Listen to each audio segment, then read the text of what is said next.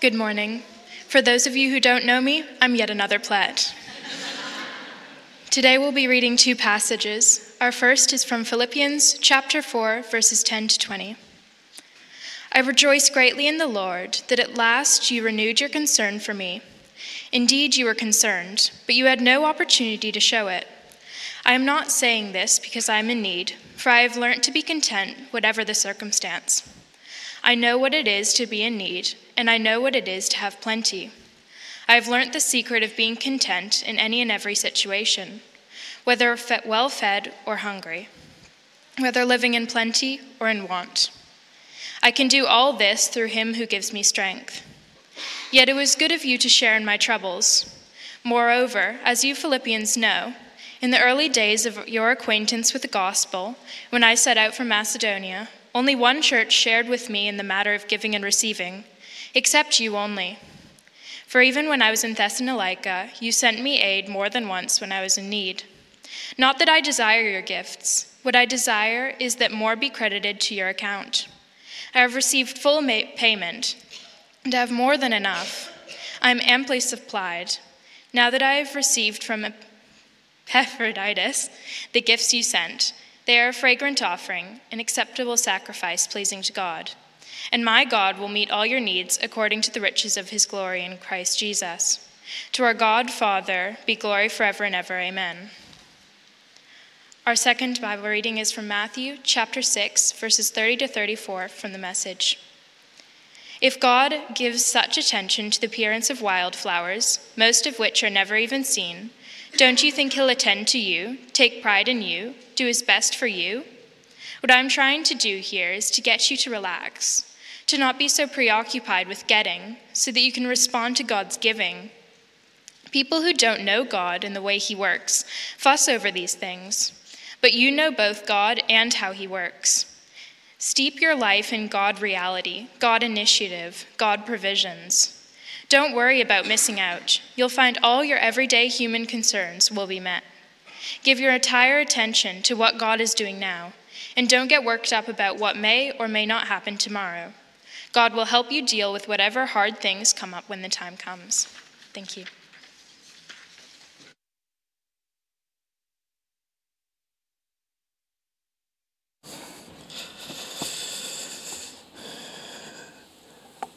I'm not a Platt.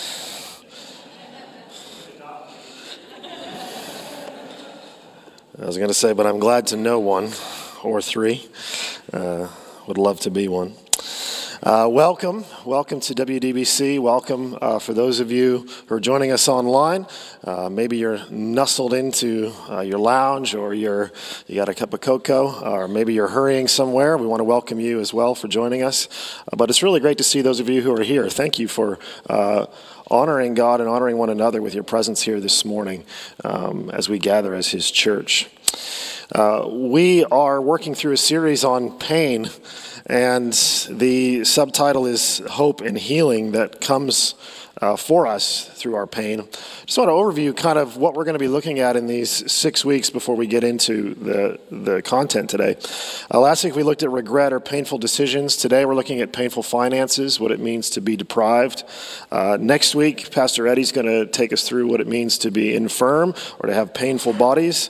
Pastor Chris will be preaching on painful losses and bereavement.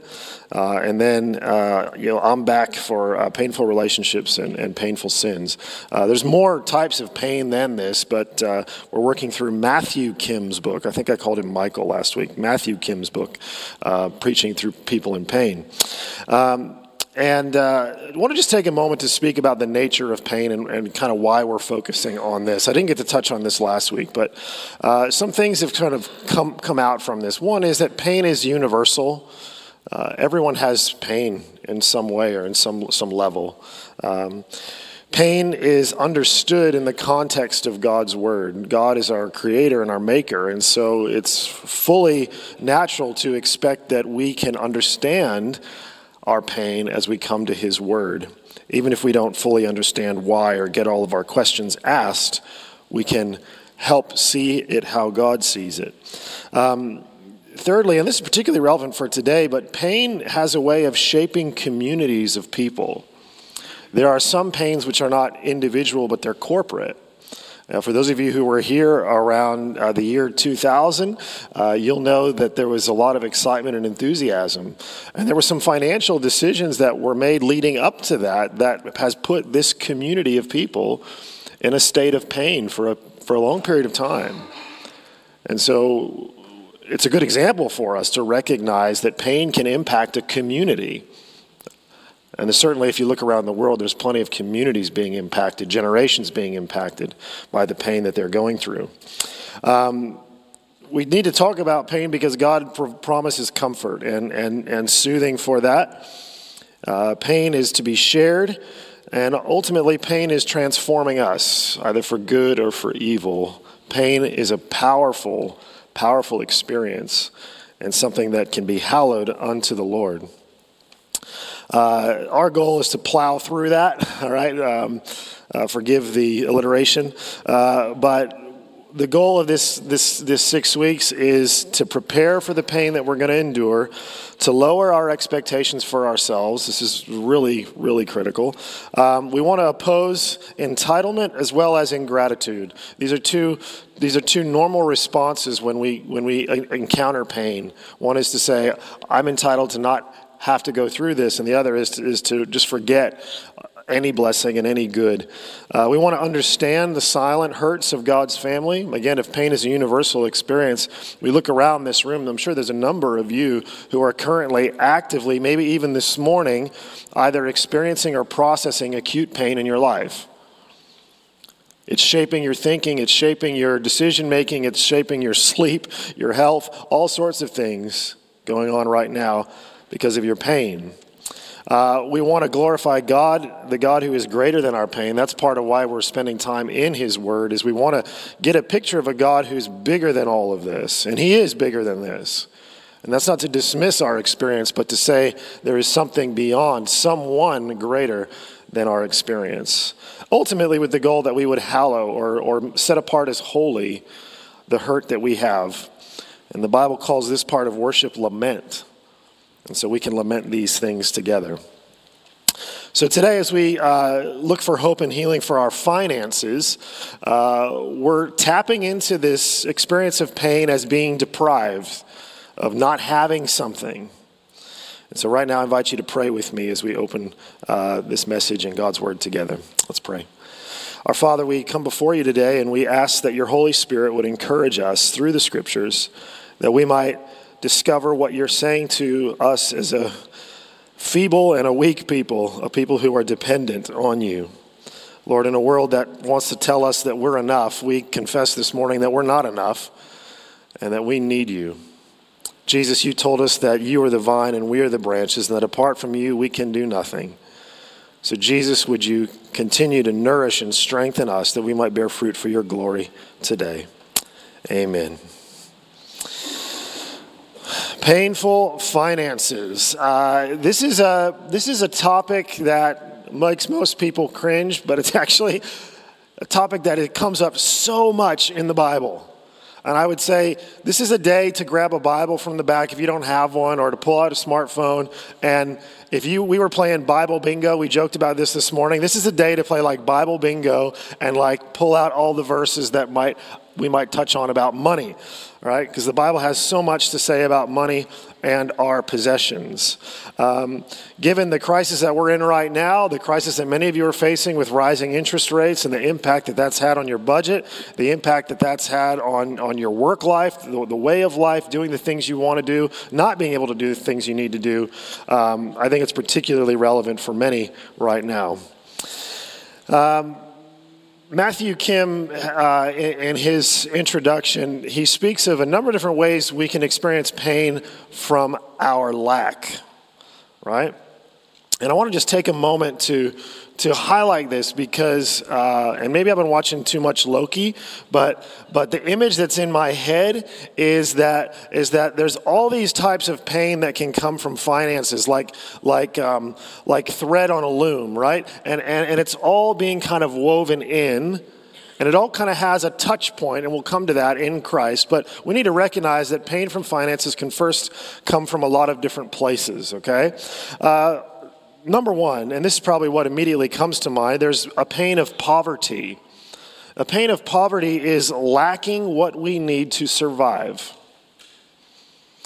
I don't want to be rude, but I don't think many of us are experiencing this particular pain right now. Maybe you are, and if you are, I apologize. But by this, I'm thinking of the person who hasn't eaten in a few days, who is scrounging through scraps to try to find enough to make a meal. I'm thinking of the person who has damaged their shoes and can't buy another pair, can't find another pair. I'm thinking of a person who does not have shelter, clean water, clothing, the ability to bathe themselves, these sorts of things. There are people in the world who are experiencing this. And we need to recognize that. And I think we need to be careful when we talk about pain from finances to be careful not to describe in the West our situation in terms of poverty, true poverty, particularly in Australia. I think in Australia, because one of the great reasons so many people want to be here is because we have an amazing social network, social safety net. The government provides so much to people to keep them from entering into true poverty. Doesn't mean there aren't people who are in true poverty here, there are, but the government does a lot here to do that. But I think something that we can relate to a lot is the pain of worry for our lack. Now, this is the fear that what we have won't be enough. And that is something that I think many of us can acutely experience. Now, that's not to say whether, your fear is rational or not. I'll leave it up to the Lord to convict you or not convict you whether you need to be worried about your finances right now. But this is a pain that comes from thinking about the future and thinking about what's next. It's the worries of this life that Jesus talked about in the parable of the sower. What the message was referring to in Matthew chapter 6. Thirdly, there's a pain that comes from finances that's centered around identity. And this is kind of that next layer down. The pain of identity here is the experience that people have of having a lowered status because of what they don't have. Maybe you've been mistreated. Maybe you can tell people, at work or school don't treat you as nice as the person who, drives the fancy car or, has the name brand shirts or the name brand shoes. If you're a student or you're a young person, maybe you've watched how the popular people seem to be the one that have, the nice homes and they have all the toys and everyone wants to be their friend, and you realize no one wants to be my friend. There's a pain that comes from having a lower status because you don't have what other people have. James talks about this in his epistle, where he says that when you go into the church meeting and if you rub shoulders and you buddy up with the person who's rich, but you neglect the person who's there, tattered and doesn't really have much to offer you, James calls you a hypocrite. We could go on. Fourth, there's a pain of envy. Now, unlike identity, which tends to, the pain of financial identity tends to be centered around shame, envy is really, it's a pain of longing. It's a pain of not having what you want. But I want that third cookie. But I really want to be able to buy the bigger screen TV than I have. But I really wish I could live in that suburb and not this suburb. But I really want, and envy here is that pain that comes from our desires reigning over us. And the last one I want to just point out here is we can experience pain from this idea of scarcity. And this is universal because after the fall, when God kicked us out of the garden, we toil in a cursed land. We toil ground that is cursed. God said, by the sweat of your brow, he said to Adam, by the sweat of your brow, you will produce fruit, right? You'll reap a harvest. Yes, you will get provision from the creation, but it's going to come with toil. And so there's this principle called scarcity, which is to say that we have to work for what we get. And there's a bondage to that. And if you don't think you're in bondage to this, I just want to ask you, how much of your time and energy and how much of your life has been determined by reaping something from your work? I bet you most of us could say that over 75% of our time is devoted, our decisions, our resources, everything is all centered around what we're going to take out of the ground. In other words, what we're going to get from our work. It determines where we live. It determines who we associate with. It determines how we dress. It determines how we parent our children. It determines the relationships we get into. So much is because we recognize that if we don't work to get something out of life, we're going to be stuck. And the Bible says there's a bondage there to that. All of us are bound to that. So this pain we experience, it can come when our financial situation deprives us of sustenance, when our financial situation deprives us of peace, of dignity, of satisfaction, and ultimately when it deprives us of freedom.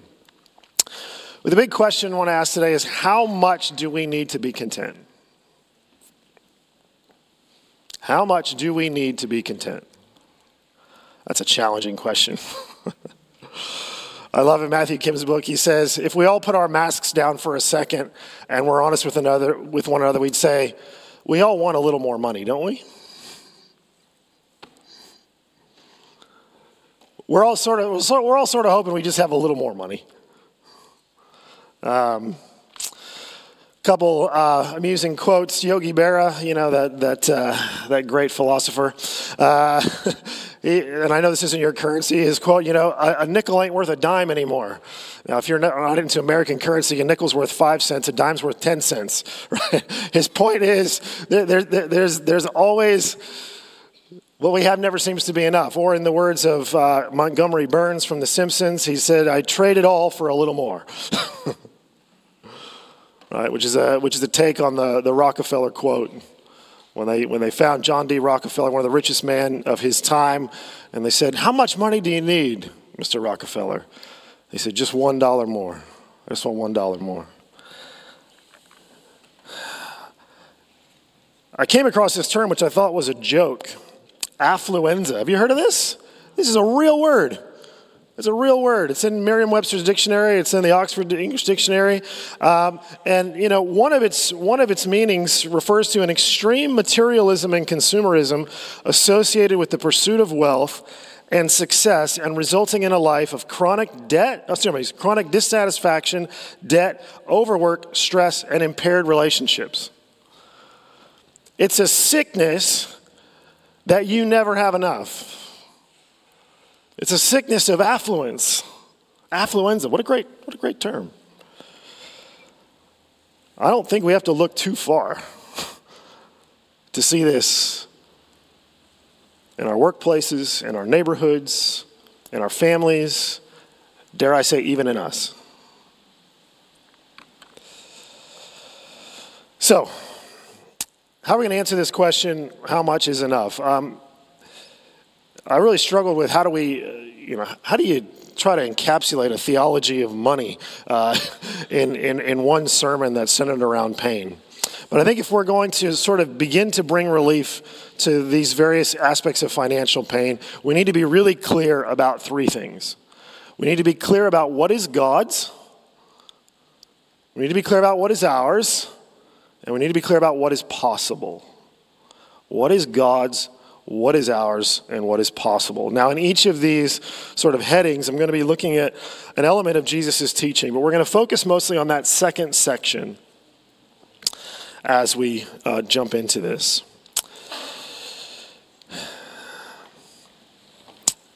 In Mark chapter 12, we read this story. Some of the Pharisees and Herodians, they are sent to trip up Jesus in his words. And they come to him saying, "Teacher, we know you're a man of integrity. You aren't swayed by others because you pay no attention to who they are. But you teach the way of God in accordance with the truth." Gee, they're buttering him up real nice.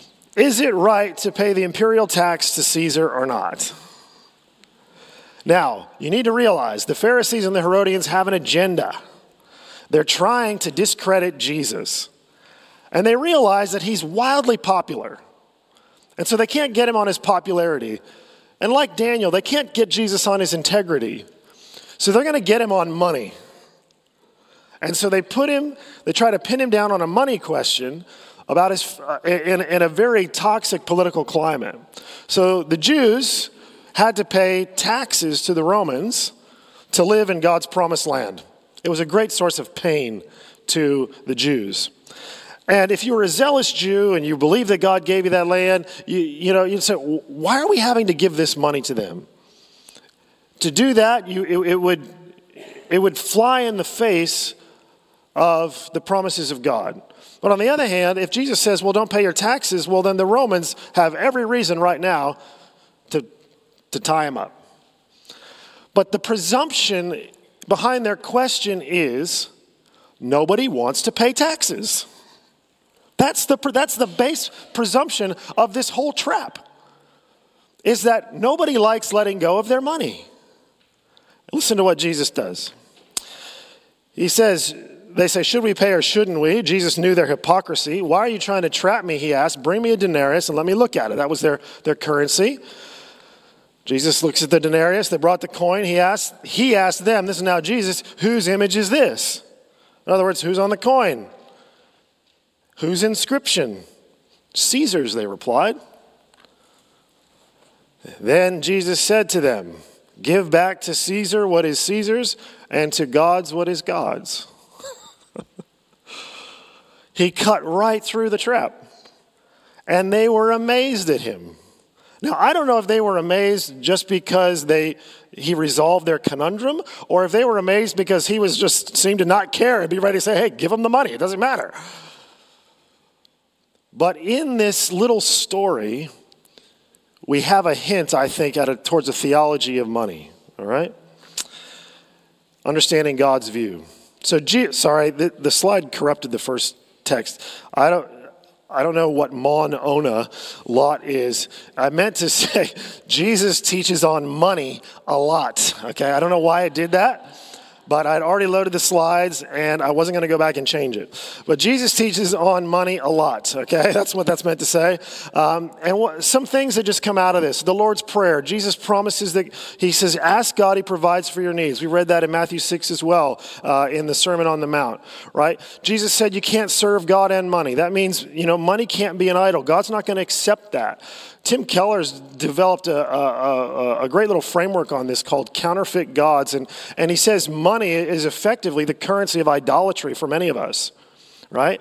Money is what we use to facilitate the worship of things that are not God, the worship of things that are other than God. Why does God get so upset about idolatry in the Old Testament? It's not simply because they're recognizing the God status of a thing that's not God, but they're also in the process devoting all the resources, all the gifts, all the things that he's given to them. They're taking their sacrifices to these unholy places. They're offering incense to these things that are not God, right? They're divesting themselves of the things God has given them to worship a thing that is not God. Jesus says that where your treasure is, there your heart will be also. And in one way, that's descriptive, because that means that, you can sort of follow the money to see the thing you love. But I think it's also a promise. Where your money is, there your heart will be also. In other words, if you have set aside your money for the kingdom, in other words, you've let God reign over your finances, that's where your heart's going to be. It's going to be in the kingdom. But if the thing that governs your money is the kingdom of this earth, is the kingdom of this world, well, that's where your heart is. And ultimately, Jesus says heavenly treasure is worth it. Now, I've given you a few principles. This is from Chuck Bentley. He's a guy with Crown Financial Ministries. That's not an endorsement. I'm just giving credit where it is, okay? You can look it up for yourself, decide whether that ministry would be helpful to you. But some biblical principles, he says God owns it all, right? We bear God's image, which means we steward his resources, right? Everything will be returned to him. We cannot take it with us. In the words of John Piper, there's no U-Hauls behind a hearse. There's no moving van behind the thing that takes your body to the cemetery, right? We're not like the Egyptians where we throw all our goods and accoutrements in a cave thinking that we're gonna take them with us when we go, right? And ultimately, the first fruits are his. These are some biblical principles in understanding what is God's. He owns everything, really. But I want to jump now to talk about what is and what isn't ours. We've seen what's God, what is and what isn't ours. And there's two texts here that are the primary focus. And I'm actually going to start with the second one and come back to the first one. So Philippians is going to give us a path to contentment. But 1 Timothy 6, verses 5 to 10, gives us two pictures to avoid covetousness, all right? You might not use the word covetous a lot, but it means to want something that's not yours. The desire to acquire. 1 Timothy 6 from start in verse 2. Paul is writing to his associate, to his son in the faith, about how he's supposed to conduct himself among God's people as he tries to provide some leadership in Ephesus. He says those who have believing masters should not show them disrespect. Oops. I don't know. This is the right. Yep. I don't know if it loaded the right text. We'll jump down to 4 and 5. He's talking about these people who have an unhealthy interest in controversy and quarrels about words that result in strife, malicious talk, evil suspicions. Okay, these people, in their communication, there's a lot of just grist, just a gristle. There's just a lot of like tension that comes, right? And he's going to get to the heart of it. This constant friction between people of a corrupt mind. They've been robbed of the truth, who think that godliness is a means to financial gain. So who he has in mind here is these certain people in the church who have seen their piety, their godliness, as a way to profit financially. And if you want to know how to like smell out a false teacher, this is what a great way. Okay? Follow the money. Paul says these people come into your church in Ephesus, and he says they're sitting there and they're preaching and they're teaching, they're getting everybody all riled up. He said, but the reality is they're trying to use religion to make a profit. They're using the gospel for their gain. But look at the picture, he says. They've been robbed of the truth. What a sad picture. Here's these leaders who've come into the church, and it's like they got the treasure of Christ, right? They understood the gospel, they received it, they believed it, and then they left the treasure at home and they went out into the world seeking financial gain. And God says, while they were in process of looking to gain the world, someone has come and he's stolen the truth right out from under them. What a terrible picture. They've been robbed. But it goes on. He gives the positive. He says, but godliness with contentment is great gain, for we brought nothing into the world, we can take nothing out of it. But if we have food and clothing, we will be content with that. Those who want to get rich fall into temptation and a trap, and into many foolish and harmful desires that plunge people into ruin and destruction. Are you listening to what he says? He's broadening it out now beyond these false teachers, and he's saying anybody who sets the purpose of their life as to get rich, if that's the trajectory of your life, if that's the destination that you and I are going for, it's a profit. It's a temptation and a trap. Are these desires, not only are they foolish, but they're harmful. It will lead to our ruin and destruction. And in case that wasn't graphic enough, he says, for the love of money is a root of all kinds of evil. You get a host of just wicked behavior. Paul says it's growing out of one bush. Love of money. Some people eager for money have wandered from the faith and pierced themselves with many griefs. We've toned it down. Literally, it says they've impaled themselves, which is a very graphic image. It's as if God said, if you if you leave the truth, if you leave the realm of my kingdom and you go off chasing the treasures of the world, there's this fence out there. And you're going to run straight into barbed wire. You're going to be like the war in the old days where they set up those big spears to just impale the horses. It's like, that's what you're doing, Paul says. So we got to be careful. The church in the West, we need to wake up. Because this is the Kool-Aid that the world will sell you, will hand out to you for free. You will be happier. You will be satisfied. All you need is more. And in one way, I get it. Because money is one of the quickest avenues to comfort.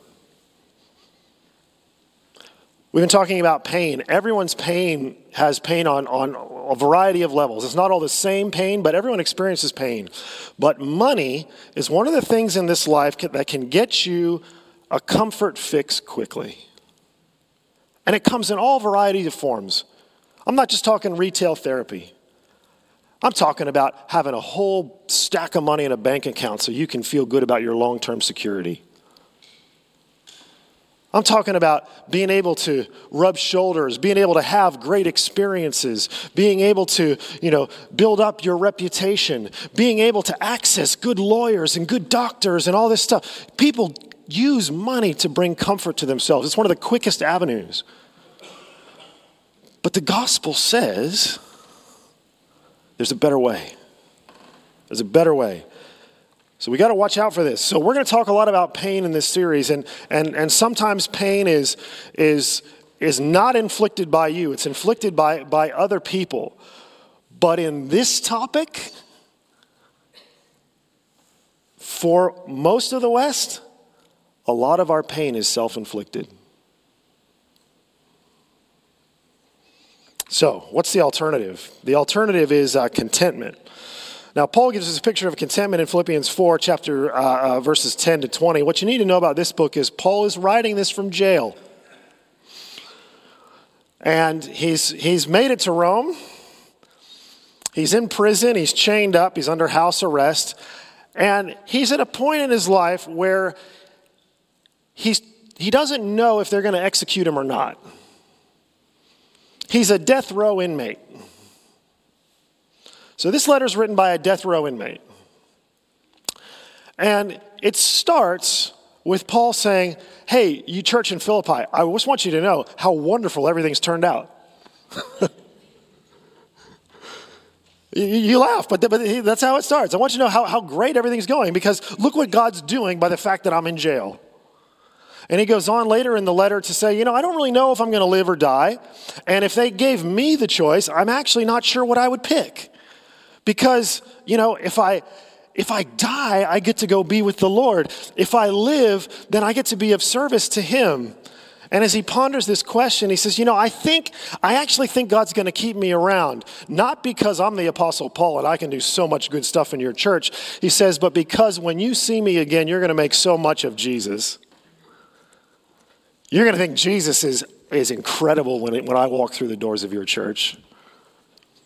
Then he goes on to tell them, who they should look up to in their church, who they should watch out for in their church. He tells people to watch out for those people in your church who put confidence in the flesh, who put confidence in the things that they do, and they forget about being confident in Christ. And as he's talking about their relationships and how they get on with one another, we read these great phrases, for to me to live is Christ, and to die is gain. This from a man in prison. And the end of the letter, he wants to say thank you to them because they sent Epaphroditus. Good job, Noel. That was a hard word. They sent Epaphroditus with a gift. Now, Epaphroditus got sick in the middle of his stay, in the middle of his journey there. So Epaphroditus is now being sent back to the church in Philippi, likely with this letter. And Paul's now get to the end and he wants to thank them. But listen to his thank you note. And I wonder if you've ever written a thank you note like this. I rejoice greatly in the Lord that at last you renewed your concern for me. Indeed, you were concerned, but you had no opportunity to show it. I'm not saying this because I'm in need, for I have learned to be content whatever the circumstances. I know what it is to be in need, and I know what it is to have plenty. I have learned the secret of being content in any and every situation, whether well-fed or hungry, whether living in plenty or in want. I can do all this through him who gives me strength. Yet it was good of you to share in my troubles. Moreover, as you Philippians know, in the early days of your acquaintance with the gospel, when I set out from Macedonia, not one church shared with me in the matter of giving and receiving, except only you. For even when I was in Thessalonica, you sent me aid more than once when I was in need. Now he's careful here, verse 17. You know how somebody, Carson points this out in his book, you know how somebody, they're like so thankful that it gives you the impression that they want you to do it again? Thanks so much for having me out on your boat. Man, I'm just so grateful. That was like the best day I've had in 5 years. Thank you. You know, calling up the next day. What a great weekend we had on the boat, man. Wasn't that really good? Thank you, right? There's a way of thanking people that can lead them to think, hey, can you do it again? Paul recognizes this, and he's not going to have them thinking that, right? 17, not that I desire your gifts. What I desire is that more be credited to your account. He brings God into the conversation, doesn't he? Verse 18, I have received full payment and have more than enough. I'm amply supplied now that I have received from Epaphroditus the gifts you sent. They are a fragrant offering, an acceptable sacrifice, and pleasing to God. Paul views God in the midst of these giving and receiving, these transactions. Alec Motyer in his commentary points out that the first time this phrase is used, fragrant offering, do you know when it is? It's after the flood, after the ark lands and Noah gets out and he builds an altar. And it's a fragrant offering. He takes the first fruits, he gives an offering to God. It's pleasing to him. And then he gives the promise, and my God will meet all your needs. Notice it doesn't say wants, it says needs. My God will meet all your needs according to the riches of his glory in Christ Jesus. I'm glad he says, according to the riches of his glory. He doesn't say, my God will meet all your needs according to your needs. As if to say, God would just give us enough. I'm just going to give you enough for what you need, and then that's it. As I often can tell my kids, I already gave you a sandwich. You don't need another one. I've met your need. You don't need another packet of chips. You've already had one. Right? No, my God will meet all your needs according to the riches of his glory. How rich is the glory of God? Inestimable. Which is why God's provision is abundant, isn't it? And so he can then say, to God be the glory forever and ever. Amen. Now, 1 Timothy 6, 5-10 tells us to avoid this tragic robbery, right? When you're off chasing the things of the world, someone comes in and robs you of the truth. And no one wants to get impaled. That's pretty painful. Chasing after riches is going to impale you. It's going to impale me if that's our destination. And again, I liked Motyer's outline here of the path to contentment. In this section of Philippians, we see the generosity of the church.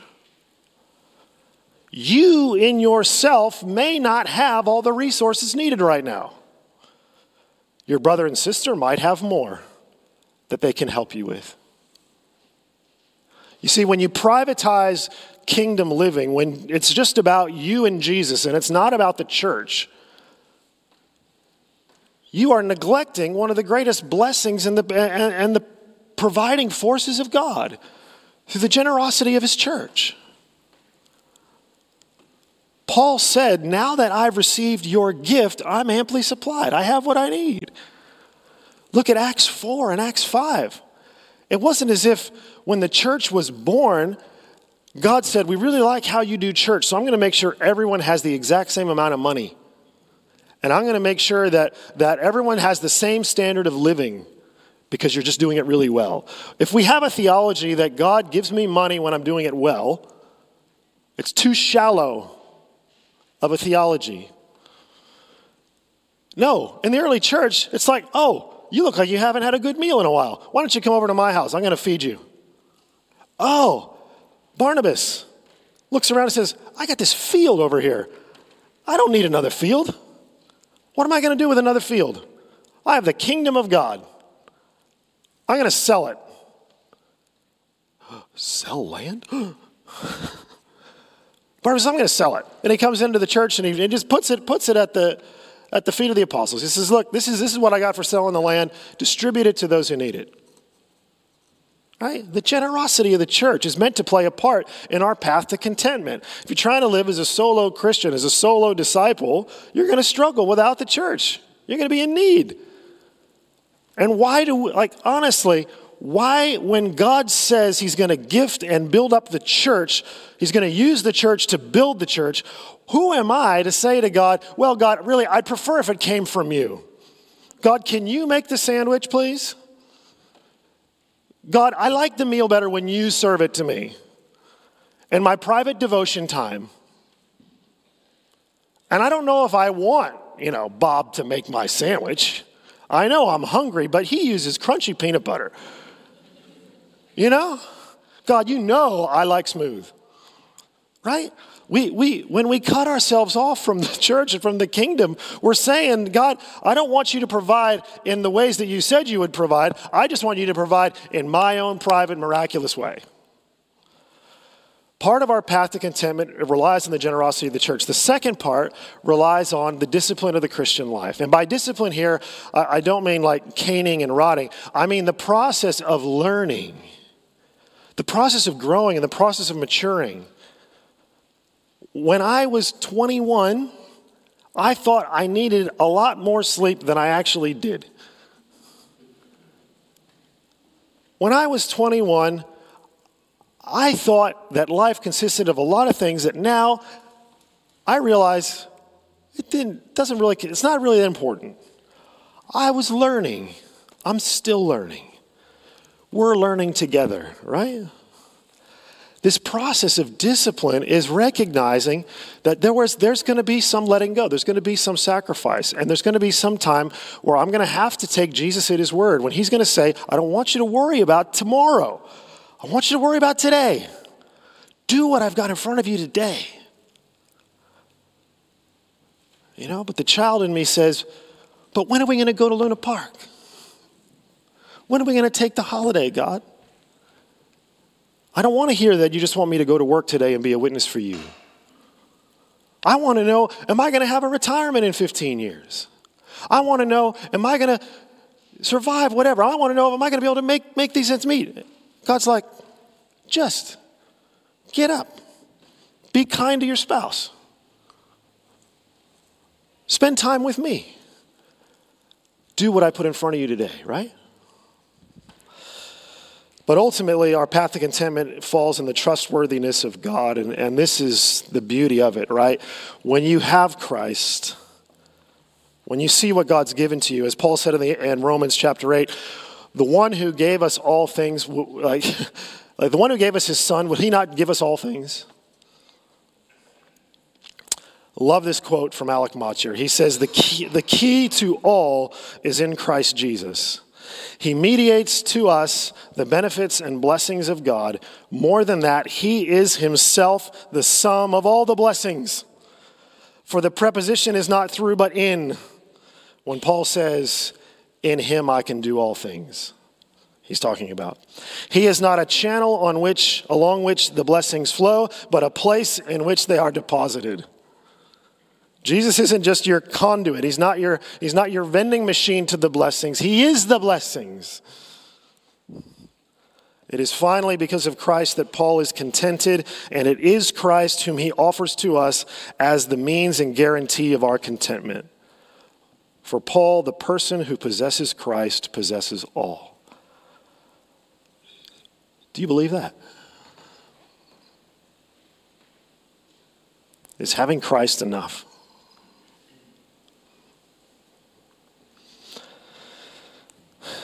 Finally, just take a moment to think about what's possible.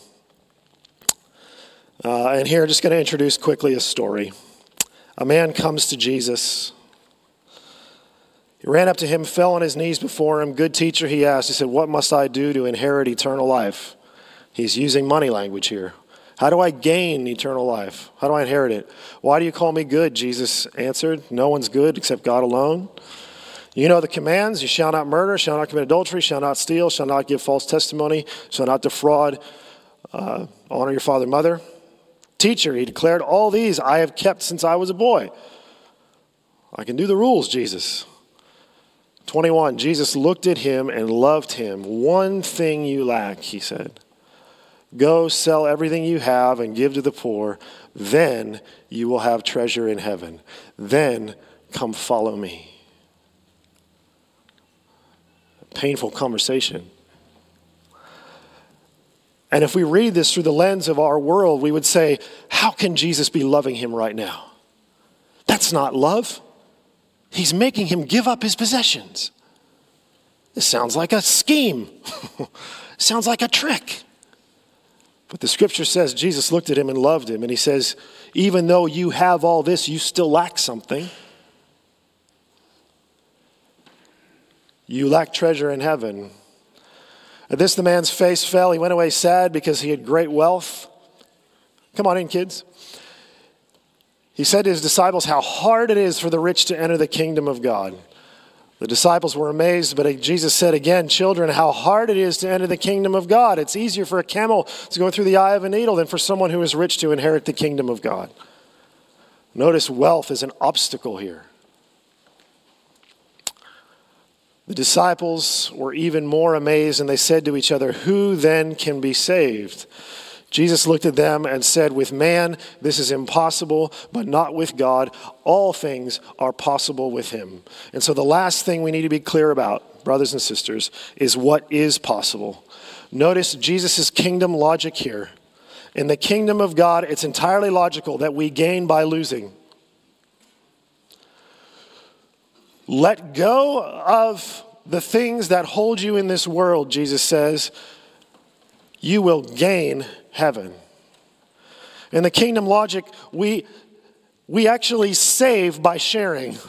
We store up treasures in heaven by actually sharing with the poor. We inherit eternal life by forfeiting being the captain of our own soul. And so, Christian, I want you to imagine what is possible. It's possible to have joy beyond your circumstances. It's possible to have a security that is outside of your control, that you don't manage this fund, but you are entirely secure. It's possible to express generosity out of your poverty, to experience abundance out of lack. It's possible to be honored from your meekness. The big idea is this: all we'll ever need is found in Jesus. It sounds like religious speak, but it is the heart of God's truth, that all we ever need is found in Jesus. So, to finish up, living the truth. Again, thank you to Matthew Kim for the haves, for the have-nots, and for the have-somes. For the haves, okay? If God has blessed you with abundant provision and money is not a source of pain for you, poverty is an idea for you. It's not a reality you've experienced. If that's you, and if you're in this category, to live the truth, you need to heed the warning. Really heed the warning. Listen to what Paul says to Timothy. And ask yourself, in the great altar of my heart, in that beautiful altar, is God the one being worshiped, or am I serving my own profit? If you're some of the haves, I would encourage you, God says to his people, he says, test me with my generosity. If you think you can outgive me, just try. Right? I encourage you, if you have, let the kingdom of God be the encompassing vision of your resources, not your own comfort. For the have-nots, and for these, I'm talking about the true have-nots. I'm talking about the death row inmates. I'm talking to the people in absolute poverty. You need to hear the word of Paul that to live is Christ and to die is gain. I am not minimizing the fact that there are people who will die today because they don't have enough food and they don't have enough water. And that is tragic. But Jesus Christ is sovereign, and he knows that if they have him, they will have eternity. And as meek and as overlooked as they may be, they will inherit the kingdom of God. For the have-somes,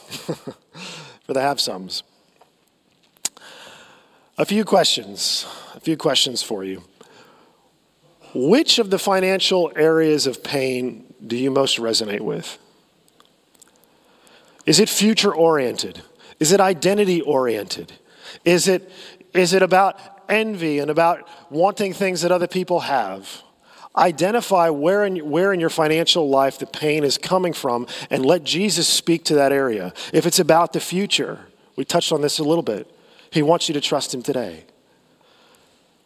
If it's about wanting things that other people have, listen to what the Bible says about the sufficiency of Christ, and learn to wean your flesh off of the things the world gives and wean it on to what the Spirit gives us in Christ. I'm running out of time, so I got to cut it short. Sorry. For the church, you're saying short? What? For the church, we'll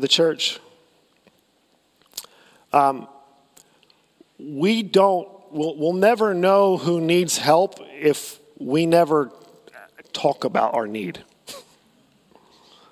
I know there's a lot of shame, and you think, look, the things you don't talk about are money and, religion. It's a bit rude. Can we just put aside rude? Can we just put aside polite manners? This is the church. This is a safe place, okay? If you have need, it's okay. You're not looked at as a lesser of a person. You may have made a very poor financial decision and you feel like you've screwed up and you're filled with shame. Can I just say, verbalize it. Let us know. The body of Christ needs to rally around one another. Right? Let's not use the metrics that the world uses as we look to one another. I really like this picture, and I'll finish with this.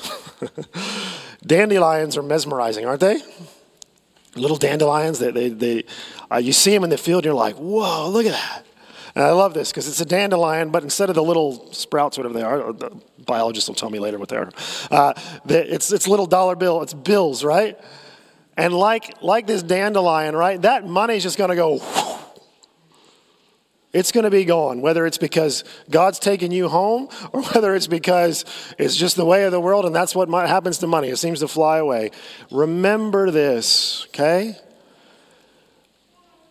God wants your life to be an oak tree, not a dandelion. He loves dandelions, but he's making you into an oak tree. Let's pray. Father in heaven, will you help us in these areas of money to live for you? Please encourage us.